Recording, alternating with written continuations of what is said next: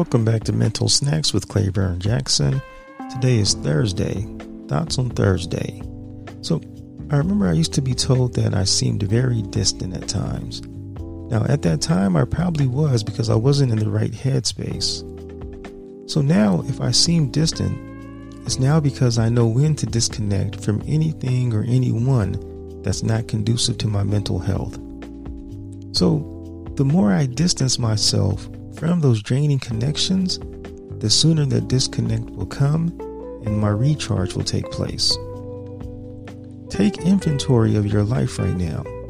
What's draining the energy from your positive vibrations? Whatever it is, disconnect from it and power up. Your mental health is worth more than your job, your friends, and your family. Without the proper mindset, you will never be at peace with any of those aforementioned situations. You are the power pack, and the more draining connections you have, the less juice you have. And I bet those who you give the power to won't be able to help you recharge. It's Claiborne Jackson, Mental Snacks, Thoughts on Thursday. Like, comment, subscribe, share, and as usual, thank you for your support. Peace.